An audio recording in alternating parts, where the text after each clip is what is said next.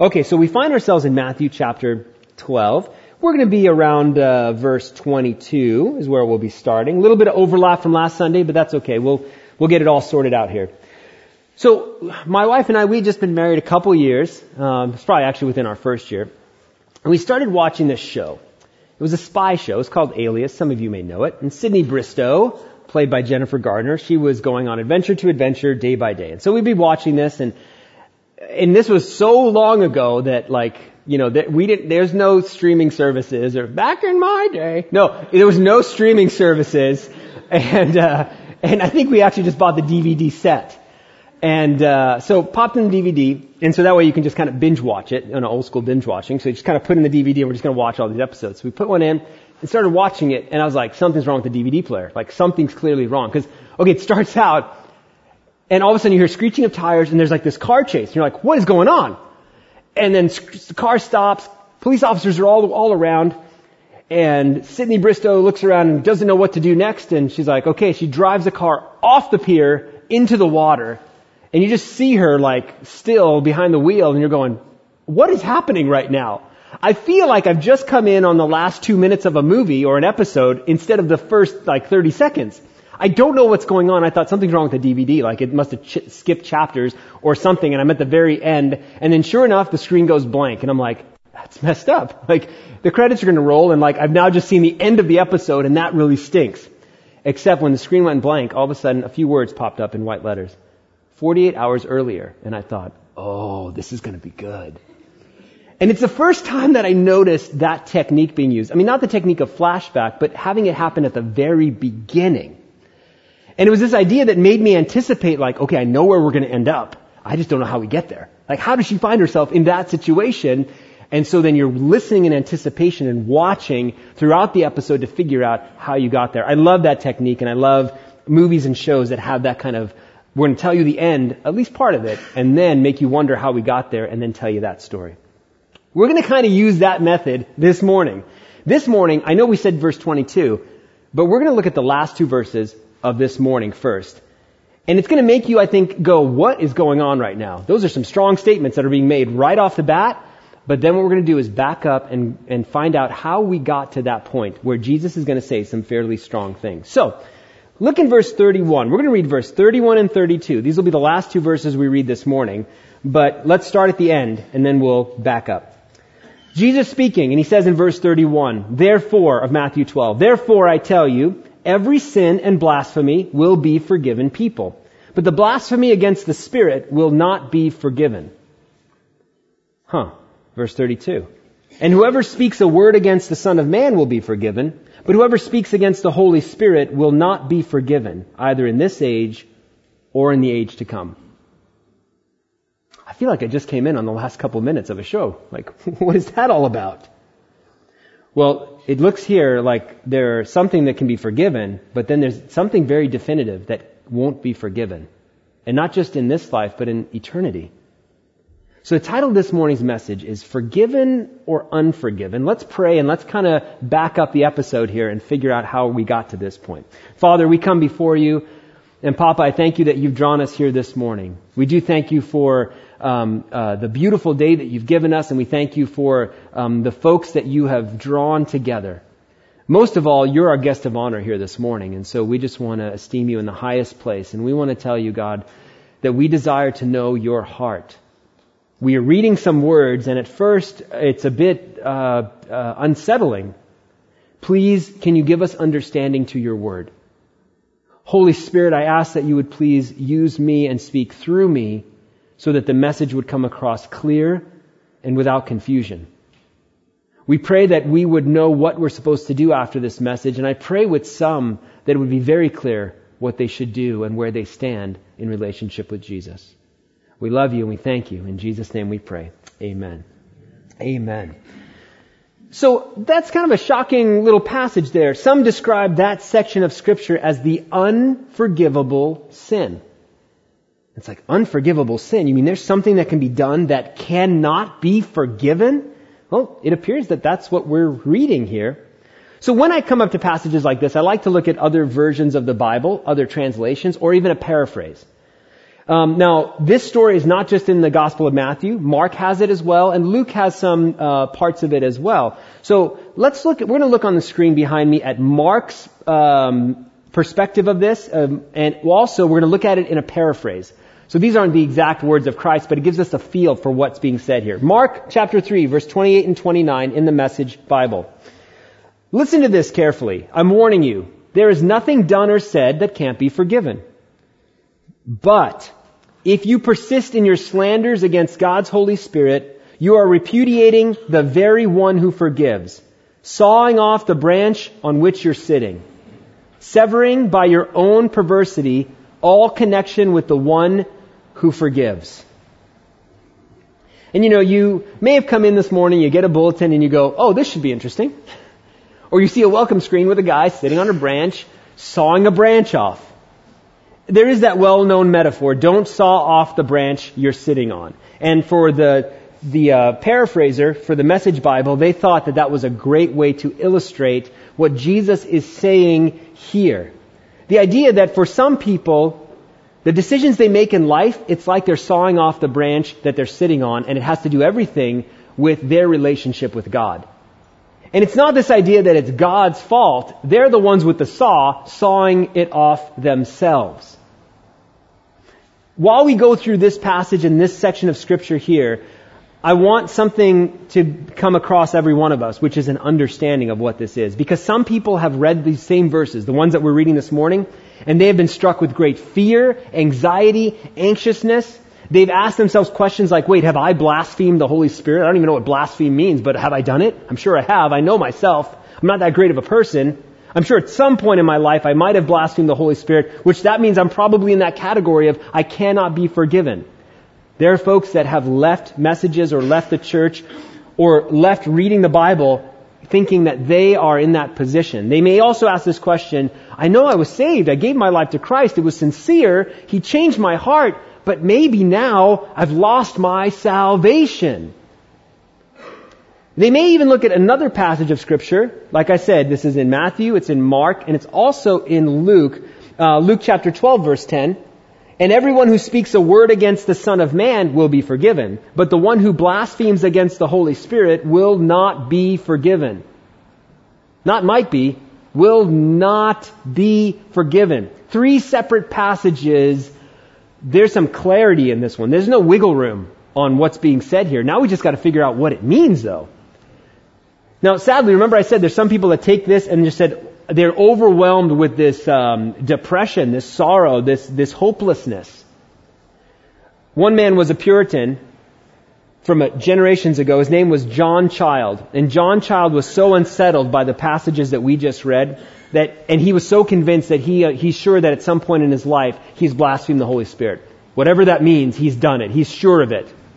And so he ends up committing suicide, taking his own life.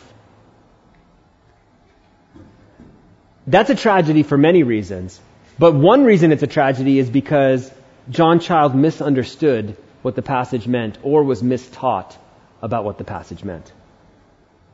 I'm going to say this early on in this message here. This issue of blasphemy of the Holy Spirit has to do with the hardness of heart. It doesn't have to do with something that's said.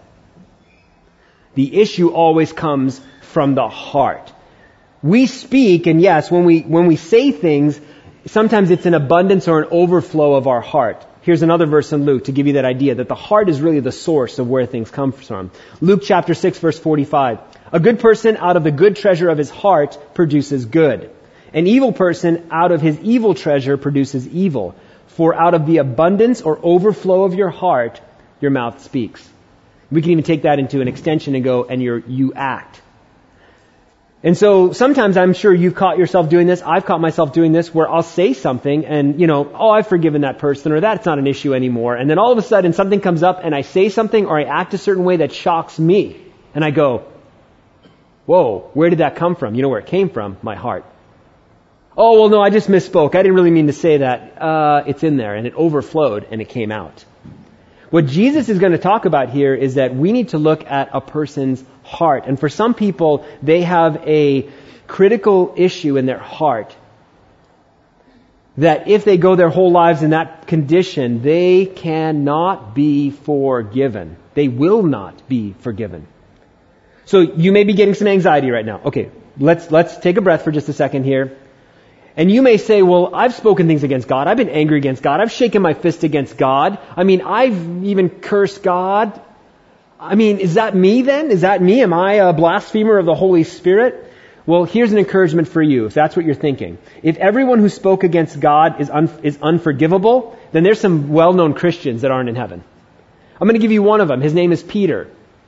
Peter, on the night that Jesus was betrayed, told Jesus, oh, by the way, these other losers here, these other disciples, they will deny you, but I will never deny you. And Jesus said, before the rooster crows, you'll deny me 3 times. That very night, Jesus is arrested. Peter finds himself warming himself by a fire, and a servant girl, just a little girl, comes up to him and goes, weren't you with Jesus? He's like, no, I wasn't. I think you were. I wasn't. Hey, everybody, I'm pretty sure he's one of them that was with Jesus. And then it says that Peter started cursing and saying, I don't even know the man. And as he said that, he heard a rooster crow. And he remembered the words of Jesus. And sorrow filled his heart and he ran off. Well, if you're going to look at that idea of, well, if you've ever spoken against God or you've, denied God in your life, well, then there's no hope for you and you can't be forgiven. Well, that's biblically incorrect. How do we know that? Well, because we see another scene later in time. Jesus is resurrected. And Peter sees somebody off on the shore, recognizes who that is. It's Jesus. Jumps off the boat, swims to shore. And now he denied Jesus by a fire. And at this other shoreline here, there's a fire. And Jesus has prepared it with fish on it. And at this fire, what does Jesus do? Jesus restores Peter. So what that shows me with Peter is, yes, you can deny God, but then have this repentant heart and go, oh, God, I'm so sorry. Will you forgive me? You know what the great part is? He will forgive you. So that's not blaspheming the Holy Spirit. That's not what that passage Jesus is talking about. Here's another well-known Christian that spoke against Jesus. His name is Paul, or Saul. He was going around persecuting the church, arresting believers, and he was working against what Jesus was doing. And what did Jesus do? You're unforgivable. I'm just going to make you go away. No, Jesus met him. And when Jesus met him, Jesus spoke to him, and then Jesus used him to serve the gospel. In fact, don't take my words for it. Well, you may go, well, Paul wasn't really a person who spoke against God. He wasn't like a blasphemer. How about we look at what Paul says about himself? Paul wrote this in 1 Timothy chapter 1, verse 12 through 14. Paul describing himself. I thank him who has given me strength, Christ Jesus our Lord, because he judged me faithful, appointing me to his service. Though formerly I was look at that, blasphemer, persecutor, an insolent opponent. But I received mercy because I acted ignorantly in unbelief. And the grace of our Lord overflowed for me with the faith and the love that are in Christ Jesus. So what we see there with Paul is that he himself says, I was a blasphemer. Okay, well, he spoke out against God, but it's not the same as blaspheming this Holy Spirit, blaspheming the Holy Spirit as Jesus was just describing it. Because Paul was obviously forgiven and used for God's work. So there's something else, something far greater that Jesus must be talking about. So remember I said that we looked at the end of the episode first to go, that's a pretty heavy statement. Now let's back up the clock and let's look at everything that led up to Jesus saying what he said. Look in your Bible at verse 22. Let's look at this event that just happened here. Matthew 12:22. Then a demon-oppressed man who was blind and mute was brought to him, and he healed him, so that the man spoke and saw. Okay, this event that's happening, we did look at it last week. This tells me something very important. This statement right here tells us something. The man was demon-oppressed, and he was blind and mute. And here's the truth. The supernatural world affects the natural world. The supernatural world affects the natural world. This is why prayer is so powerful, because prayer takes the battle into the supernatural realm. When we just prayed for Jeff Woodkey and his wife and his sons, there's battles being waged in response to the prayers that we've prayed. For the unbeliever, they're just like, you're just talking in the air. It doesn't make any difference. Yet here in Scripture, what we see is that there is a supernatural effect happening on this man in verse 22. A demon was oppressing this man, and it caused the man to be blind and mute. That's why he was blind and mute. And when Jesus restored this man and healed this man and removed the demon from this man's life, guess what happens? The guy can see and speak now. So clearly his issue wasn't a purely physical issue. His issue was a spiritual issue. You know, we see this in the scriptures, that the supernatural affects the natural. In the first book of the Bible, Genesis chapter 3, Satan comes into the garden, and Satan begins to attack Eve mentally. So a spiritual attack can manifest itself as a mental attack against yourself. And all of a sudden, Satan's like, well, did God say that you won't surely die? Surely? Come on. You know, he's afraid. He's afraid that you'll be like him. He'll be afraid. Why don't you just go ahead? And it starts to become this mental attack, this temptation, this doubt.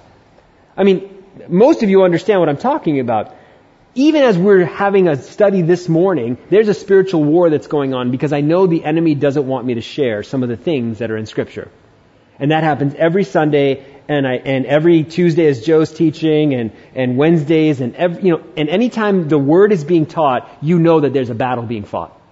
Which is why I personally appreciate it when you pray for those who share the Word. Because if you only knew the stuff that goes through my head as I'm teaching, and then all of a sudden there's this voice or thought or, you're going to say that right there? You should probably work on that a little bit better yourself, Pastor. You probably don't want to say that. Why don't you just not say that? Why don't you just skip that point and just keep going? It's a real battle, and it really happens. You know, the spiritual can also affect you physically. We saw that with this demon-oppressed man, but look at the book of Job in the Old Testament. In the book of Job, Satan himself physically attacked Job. He had sores on his body and other issues, and it's like, well, what? That must have been some skin issue that he had. No, it was a spiritual attack against him. Now, this is going to lead to a statement, but we're going to look for balance here. So let me give you one half of the statement here. Demonic influence can cause physical illness. Demonic influence can cause physical illness. Where the primary issue in the person's life is a spiritual issue, a demonic issue, not a physical issue. Now here's where some people will dismiss that as craziness. They'll go, oh great, yes, you're saying every single thing? No, I didn't say everything. I said demonic influence can cause physical illness.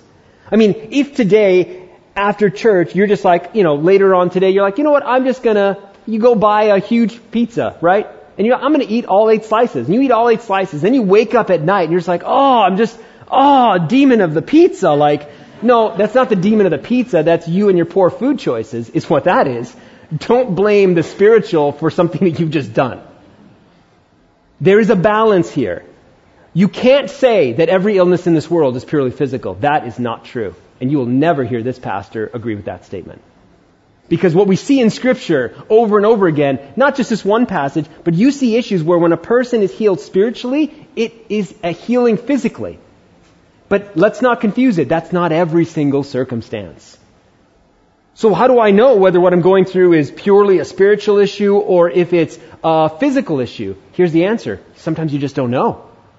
Sometimes you just don't know. So here's what I encourage you to do. Pray all the time.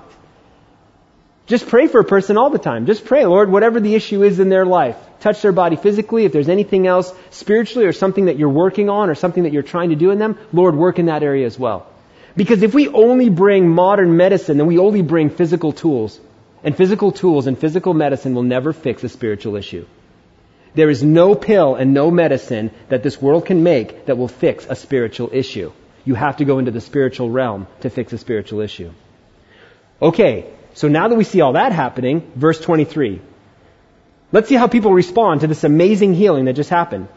Verse 23, and all the people were amazed and said, can this be the son of David?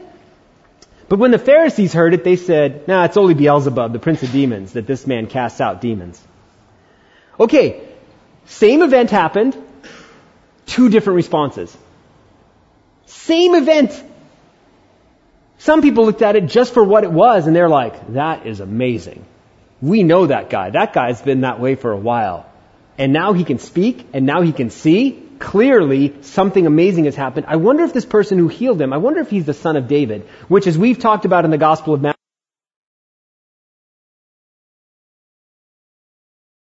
looking for the whole time. The Old Testament points towards this coming king that's supposed to be coming. Today, even now, the Jews are looking for their coming king. The problem is they missed that Jesus has already come.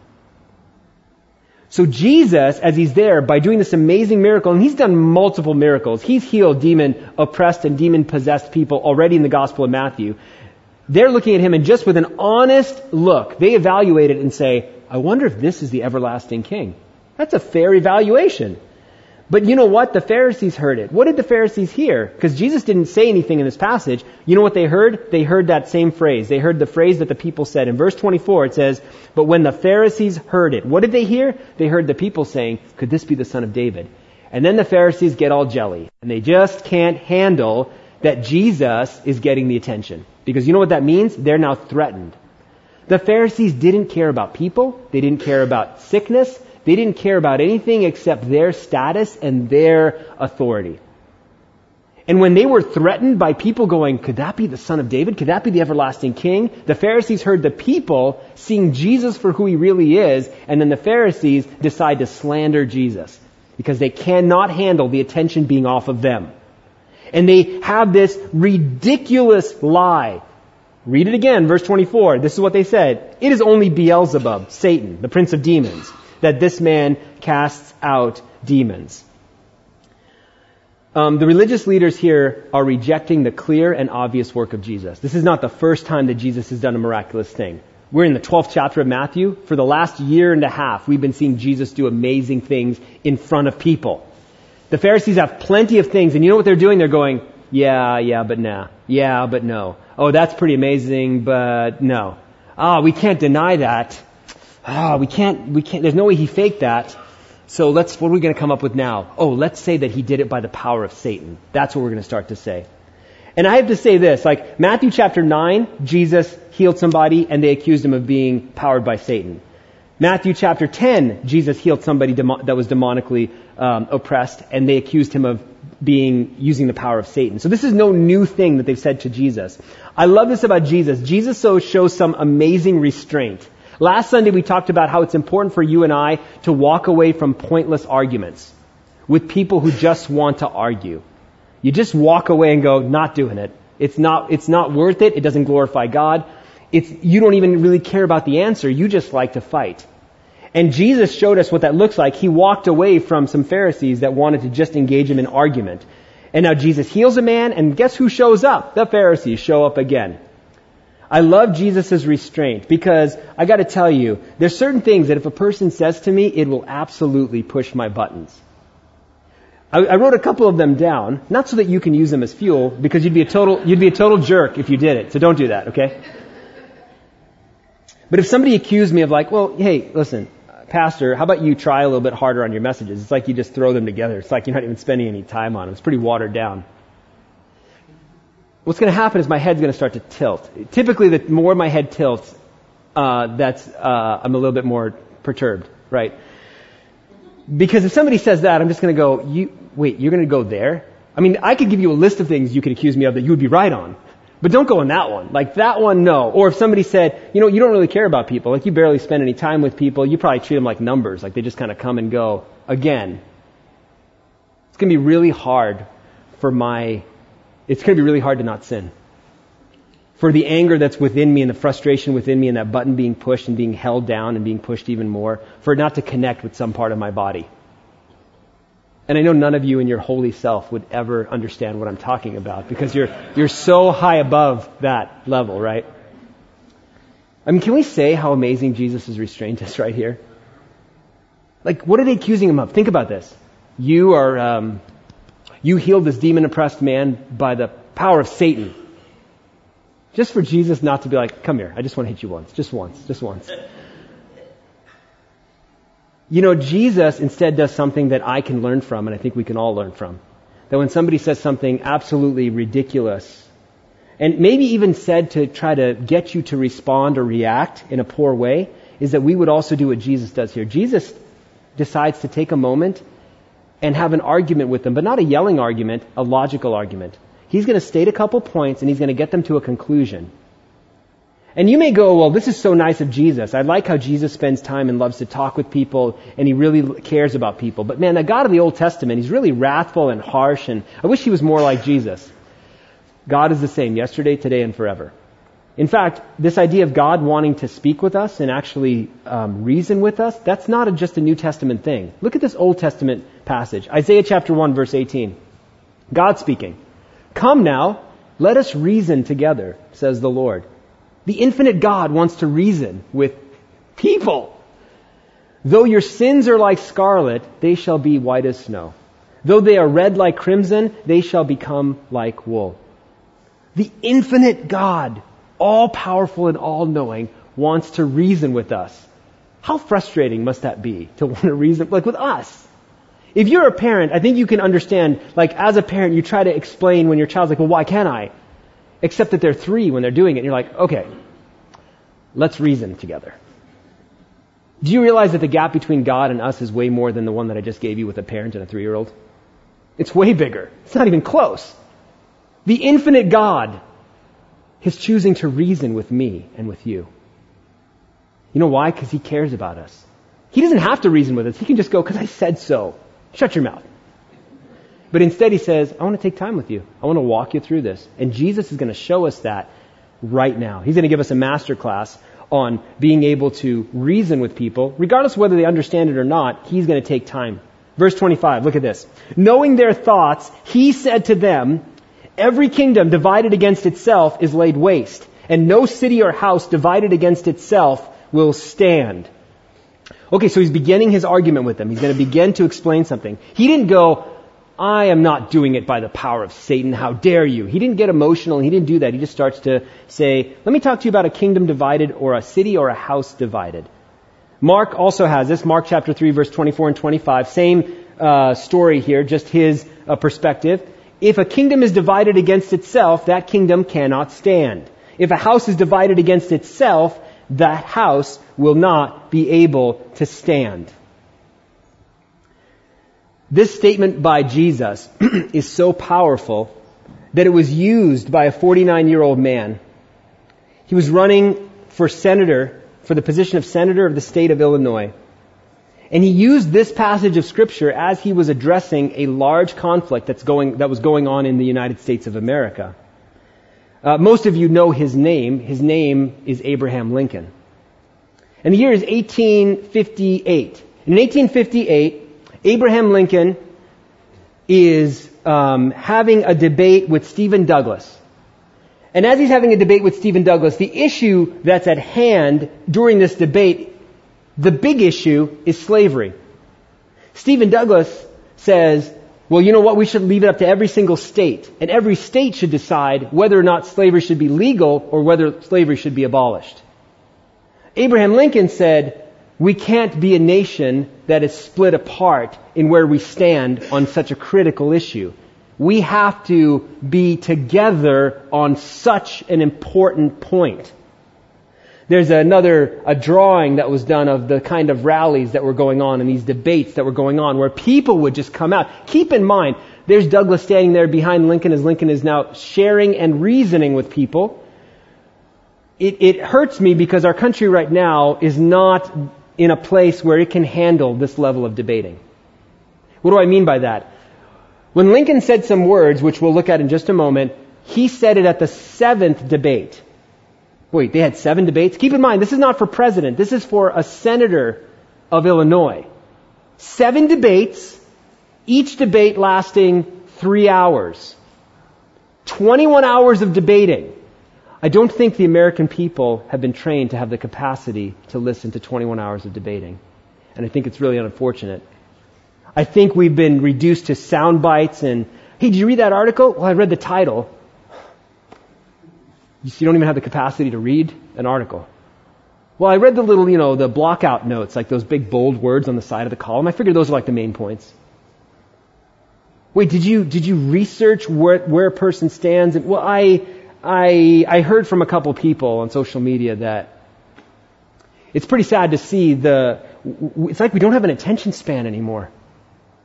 Like we're so distracted that we can't stay focused on a point, including some of the most important points in life. I mean, I am encouraged because as you guys come in here, you're willing to listen to me talk for an hour every Sunday, which gives me hope that people actually do have the capacity to hear if they choose to. It's not that we can't do it, it's that we've just been trained to not do it. But every Sunday is always an encouragement for me. You know, in this debate, Lincoln had this quote, and it was said a couple times throughout the debate, but here it is. A house divided against itself cannot stand. I believe this government cannot endure permanently half slave and half free. I do not expect the Union to be dissolved. I do not expect the house to fall, but I do expect it to cease to be divided. It will become all one thing or all the other. And I would love to tell you that in 1858, Lincoln won that run to be senator, but he didn't. Douglas won. But 2 years later, he would meet Douglas again, and the results would be different. And 8 years later, he would be president of the United States. Now, it's interesting because Lincoln, as he described slavery, he described it as an iniquity. Iniquity is an older way to say sin. Oh, heaven forbid we would use that actual word. In politics, yes. It's okay to call a sin a sin. It's okay to call a sin a sin. And he said on that basis, it is not right. Slavery is not right. And then what does he do? He quotes Jesus to illustrate a point. Where did he get that from? Oh, the Bible is this old dusty book. It doesn't actually apply to the real world. Yes, it does. Yes, it does. And it even does even in 2019. Now, this was applied specifically to the situation of slavery in the United States. But now let's back up just a little bit and look at what Jesus was talking about when he was talking about a kingdom divided here. Jesus hates division.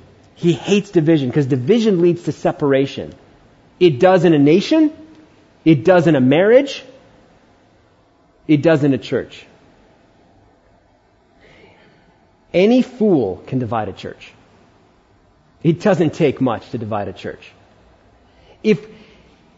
If I wanted to divide the church, I could tell you some really great ways to do it, which we won't do here. I could just talk politics. Just talk politics. That will split our church right off the bat. If I just started talking politics, or if I start talking my opinion on things, if all of a sudden this book isn't opened and we're not reading it, it just kind of sits there as a decoration, maybe off to the side. Don't want it to get too close because we don't want to actually look at it. And now let me tell you about the latest things that are being said and the latest things that everybody's talking about. And I know this book says some things, but this is outdated now. Let's just go off of no. It really breaks my heart when I see churches that are divided, because that's not God's intention. I mean, it's no coincidence that I don't talk politics, except maybe as a historical reference from up here.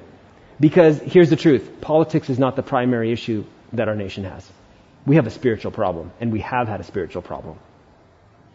The problems that afflict our nation at the deepest level will never be fixed by legislation, who's in office, or any human being. They can only be fixed by Jesus changing people's hearts. Now, that doesn't mean you don't vote. I vote. Who'd you vote for? What'd you do? I'm not telling you, because again, my goal is not to divide. But the person that you're going to hear me talk about a lot is this amazing king who does everything right and who knows everything. He's the one that I'm going to talk about.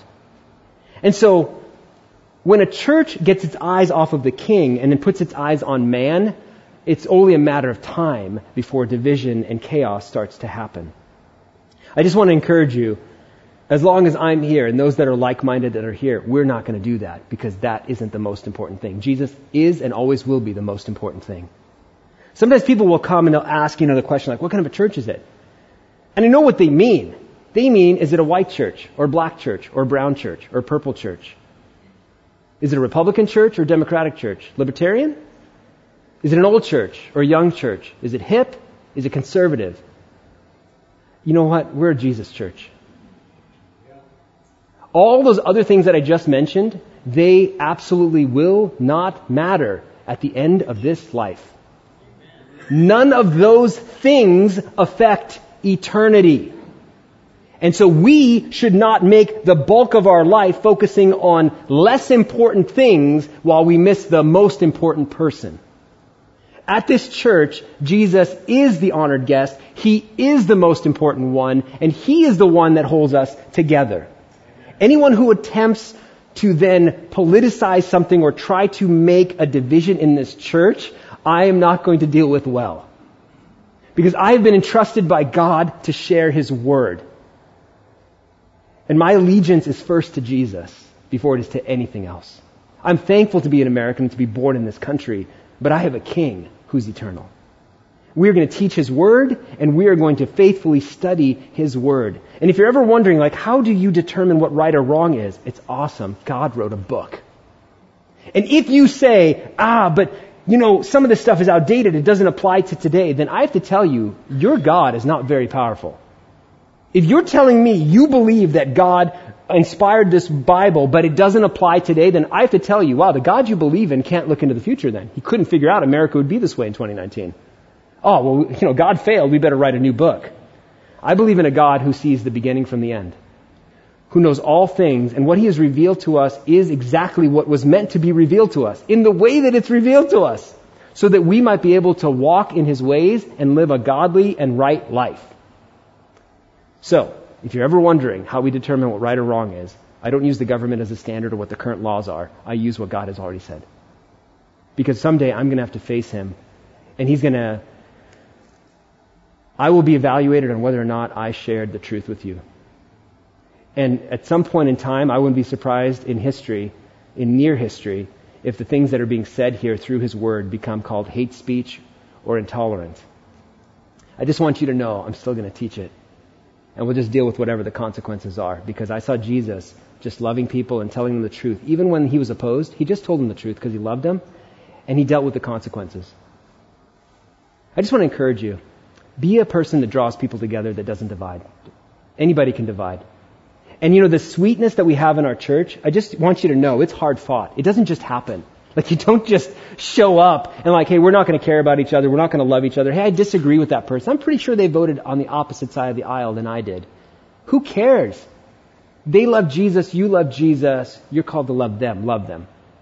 We're a different age, different color, different background, who cares?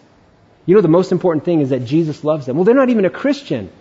The most important thing is that Jesus loves them. You love them. My prayer for us as the Tel Aviv Christian Fellowship as we move forward, as the years continue on, is that we will continue. That sweetness of fellowship that we have will continue, and it's because we aren't willing to let anything come and divide us. So, Jesus is here going to take them on a logical progression of thought here. He's going to ask 3 questions to the Pharisees, to everybody listening, which would also include us in 2019 as we read these verses. Verse 26. Question number 1 from Jesus.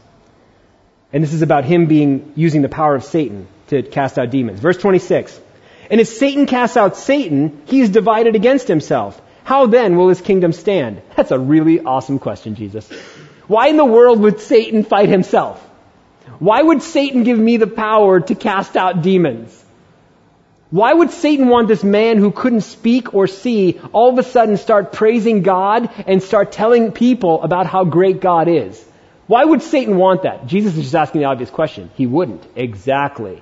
Question number 2, verse 27 and 28. And if I cast out demons by Beelzebub, Satan, by whom do your sons cast them out? Therefore, they will be your judges. But if it is the Spirit of God that I cast out demons, then the kingdom of God has come upon you. Another great thing there, because apparently what was happening here is there were people that were able to cast out demons or allegedly were able to cast out demons at that time. And Jesus is just saying, okay, so explain this to me, fellas. You're saying that I'm using the power of Satan to cast out demons. So what about your followers who you say can cast out demons? Whose power do they use when they do it? You could just probably see the Pharisees just going,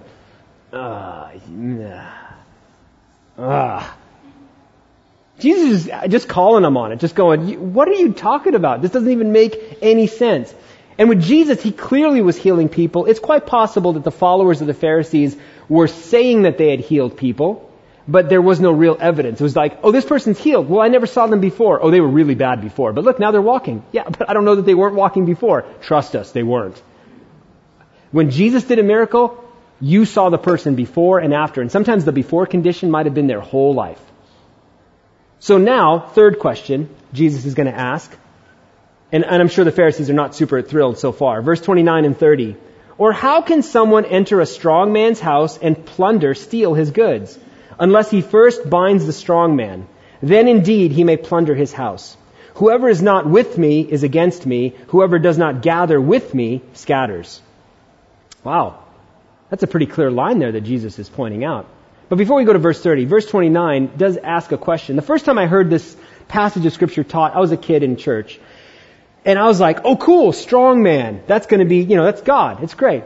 Strong man is God. He's the one, or Jesus. It's going to be great. It's Jesus' house. It's going to be great. But then I was reading this and I realized it was Jesus speaking. And Jesus said, verse 29, or how can someone enter a strong man's house and plunder his goods, steal, take that stuff from him, unless he first binds the strong man?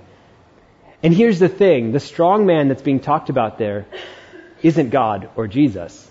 It's Satan and his demons. That's who the strong man is. Jesus is speaking here. And Jesus, again, what is he talking about when he says that? He's talking about the demon-oppressed guy that he just healed. He's saying that demon-oppressed guy had a strong man living within him. The house that Jesus is describing is that man's heart. And Jesus is saying, if you want to evict a strong man, how are you going to do that unless you first tie up the strong man? You can't get a strong man out of somebody unless you're strong enough to take care of them. And here's the cool thing. Well, here's the sad thing, the truth. It's not a really happy thing, but here's the truth of it. Wait, Satan is strong, or demonic powers are strong? Yes, relatively speaking. Relative to who? Relative to you and I. Apart from Christ, you and I are toast if you decide to take on the spiritual realm without God. I mean, it's like an 80-pound weakling trying to take on a heavyweight. Like, you're not going to last long. And the thing is, your pride may make you go, I got this. I don't need God. I totally got this spiritual whatever. It's mumbo jumbo. And all of a sudden, your life just gets wrecked. See, the spiritual battle, the only way we can combat that or fight that is when we're in prayer, when we're seeking the Lord in such a way. But for a person who doesn't have a relationship with Christ, they are dealing with the spiritual aspect of life without any way to actually be victorious in it. In fact, the interesting thing about a person's heart is a person's heart won't stay vacant for very long. Oh, well, no, I don't let anybody in my house. I don't let anybody in my house. I'm not letting God in, but, Satan's not getting either. I'm my own person. Yeah, except a house doesn't stay vacant for long. And in this man's life, we don't know his backstory, whatever the issue was, but a demon decided to take residence within him. How do you get a demon out? Because a demon is strong. How do you get it out? You know what you do? You ask a stronger person, but not just a stronger man. You ask the strongest man there's ever been. See, the person that's not afraid of the strong man in this house is the strongest man ever. And who's that? Jesus. The way that you evict a strong man is you get a stronger man. Jesus shows up, and what does Jesus do? Jesus is like, the only way to heal somebody from that level of demonic oppression or possession is that demon has to be bound up and kicked to the curb. And Jesus is like, I can do that. I'm way stronger than that. And so Jesus describes how he healed that man. He said, I tied up, I restricted that demon, and I plundered everything that he was doing in that person's life. All the damage and all the wreckage within their soul. Jesus said, I took that and I kicked that demon to the curb. And now that person is vacant and they have an opportunity to open the door from the inside and invite me to come in. And here's the cool thing. When the strongest man is living in the house, there ain't anybody stronger that's going to come in. This is why as a Christian, oh no, I can be demon possessed. Are you kidding me? No, you cannot. You know why? Because the strongest person ever is living within you. And he's not going to share the house with anybody. But a person who doesn't have Christ as their Lord and Savior, they're wide open for any number of things to come into their house. And they're powerless in and of themselves to fight off that person. It's like a home invasion where they're tied up now. And they're watching this intruder that's come in and that's wreaking havoc within their house, and they can't do anything about it, and their life is a wreck. What does a person do in that situation? They call out to the strongest man ever, and they invite Jesus to come in. Jesus, I left the door open. Please come in. I need you to get this intruder out of my house. And Jesus will come in, and he'll deal with the intruder. and He'll restore what was lost, and He'll kick that intruder out, and then Jesus will take up residence in your house, and then a restoration happens in your life. Jesus is describing what He just did with that man. Think about the number of people in our world, and okay, let's just narrow it down to something very specific. Humboldt County. I have such an impression that there are so many people that are demonically influenced here in our community that are trying to deal with a spiritual issue with physical medicine when the core issue in their heart is not a physical issue, it's a spiritual issue. Again, I'm not saying every single one, please don't misunderstand. But here, especially in Humboldt County, I've seen such a spiritual heaviness here where you see people just struggling, and it's as if they're tied up in their own home and somebody's ransacking their home and wrecking it. And you see it behind their eyes, this brokenness, this despair, this I help. They need to know about the strongest man. They need to know about Jesus. So, here's a logical conclusion, and these are the two verses we started out with. We've now ended up at the beginning of our episode, but this is the conclusion here. Jesus is going to say this, and He's going to start out with the word therefore. Verse 31, therefore, because of all of His questions that led us to this point, therefore, I tell you, every sin and blasphemy will be forgiven people, but the blasphemy against the Spirit will not be forgiven. And whoever speaks a word against the Son of Man will be forgiven. But whoever speaks against the Holy Spirit will not be forgiven, either in this age or in the age to come. What is the blasphemy of the Holy Spirit? Because we looked at Peter and Paul, and they weren't perfect. They weren't Boy Scouts by any means. How, if they can come back to the Lord and they can ask God for forgiveness, who is this person that's committing this unforgivable sin, this one that cannot be forgiven, will not be forgiven? It's the person who has lived their life in opposition to God, and when they hear a message about the blasphemy of the Holy Spirit, they're not even moved at all. They're just like, yeah, whatever. Oh, okay, Jesus came and died for me. Sure, great, whatever, fairy tale. Right. Oh, I need Jesus. Yeah, I'm sure I need Jesus. Yeah. And the thing is, they will see, like these Pharisees did, they will see Jesus do miraculous things that cannot be explained in the physical realm in their life. Healings of people around them, or situations where it's like, oh, what are the odds? There's no way the odds would have worked out. There must be somebody behind this that worked out that situation for me. And they have situation after situation like that in their life, but every time they go, yeah, but nah, I'm not going to trust God. Nah, that was probably just me and my good luck. That was just probably me and my good planning. That was me. That person has chosen to blaspheme against God with their heart. They are basically saying, God, I don't need you, I'm not interested in you, and I'm not even moved by you. If you're listening to this message and you're going, I'm checking myself to make sure that I haven't done that, guess what? Your heart is different than a person who'd be blaspheming the Holy Spirit. A person who blasphemes the Holy Spirit could care less about the things of God.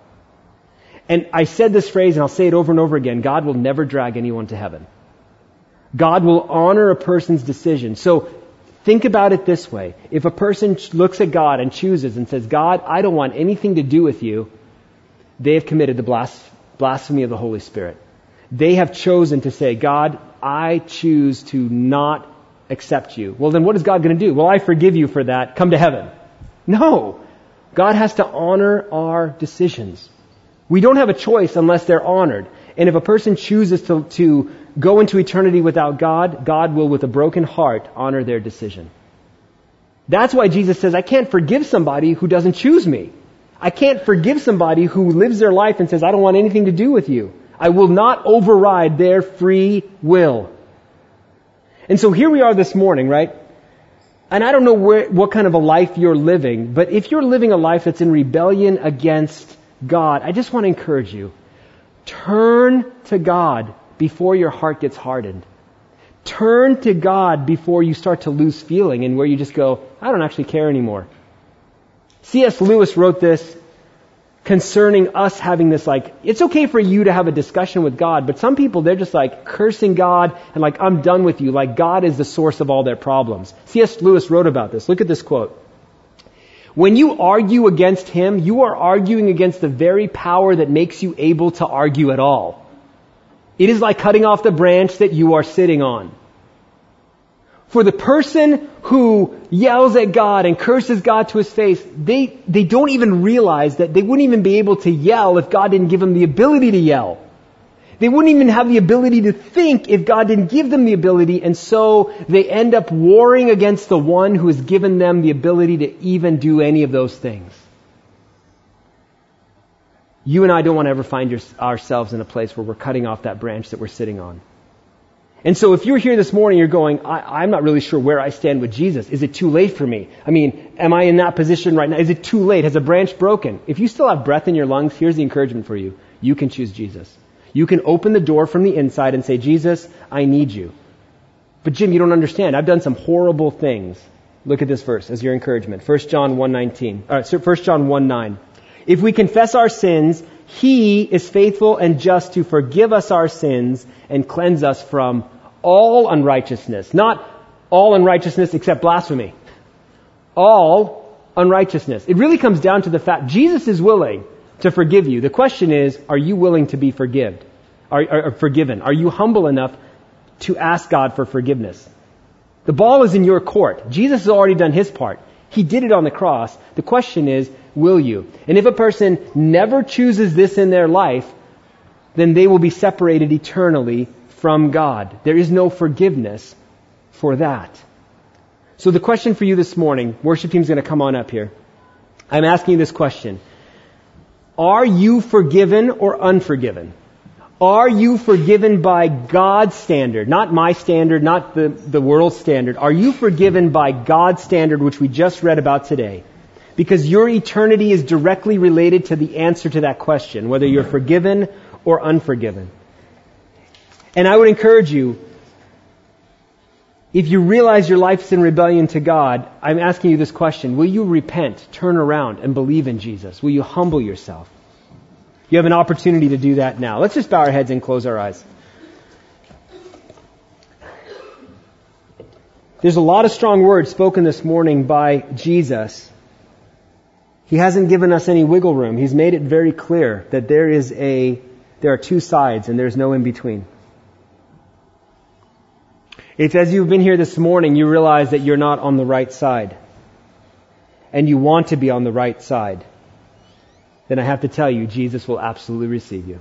He'll forgive you of all of your sins. He will help you and give you the power to live a godly and righteous life from this day until you see Him. If you find yourself in a place where you realize your need for Jesus and you want to submit to Him as your King, to come under His authority, for Him to be your Savior, then I want to say, we have got our heads bowed, our eyes closed. Would you just raise your hand? I won't embarrass you. I just want to pray for you. Is there anyone in here that would like to accept Jesus this morning as their Lord and Savior? Okay. If you're listening on the radio or listening on the internet and you're saying, I do, then you can pray this prayer. A prayer like this to Jesus. Jesus, I love you. And I recognize what you have done for me. I recognize that you died on the cross for me. I recognize that you gave yourself for me. Thank you for taking the time to reason with me. Thank you for the word that is in front of me that I can read again and again to understand. Father God, I thank you that you sent your Son for me because you loved me so much. Jesus, I ask that you please forgive me of all of my sins, all those things that I've done wrong against others and against you. Help me to walk in the right way. Help me to encourage other people. Help me to be a person who brings people together and doesn't divide. I love you, Jesus. Thank you for being my Lord and my Savior and my King. In Jesus' name I pray. Amen.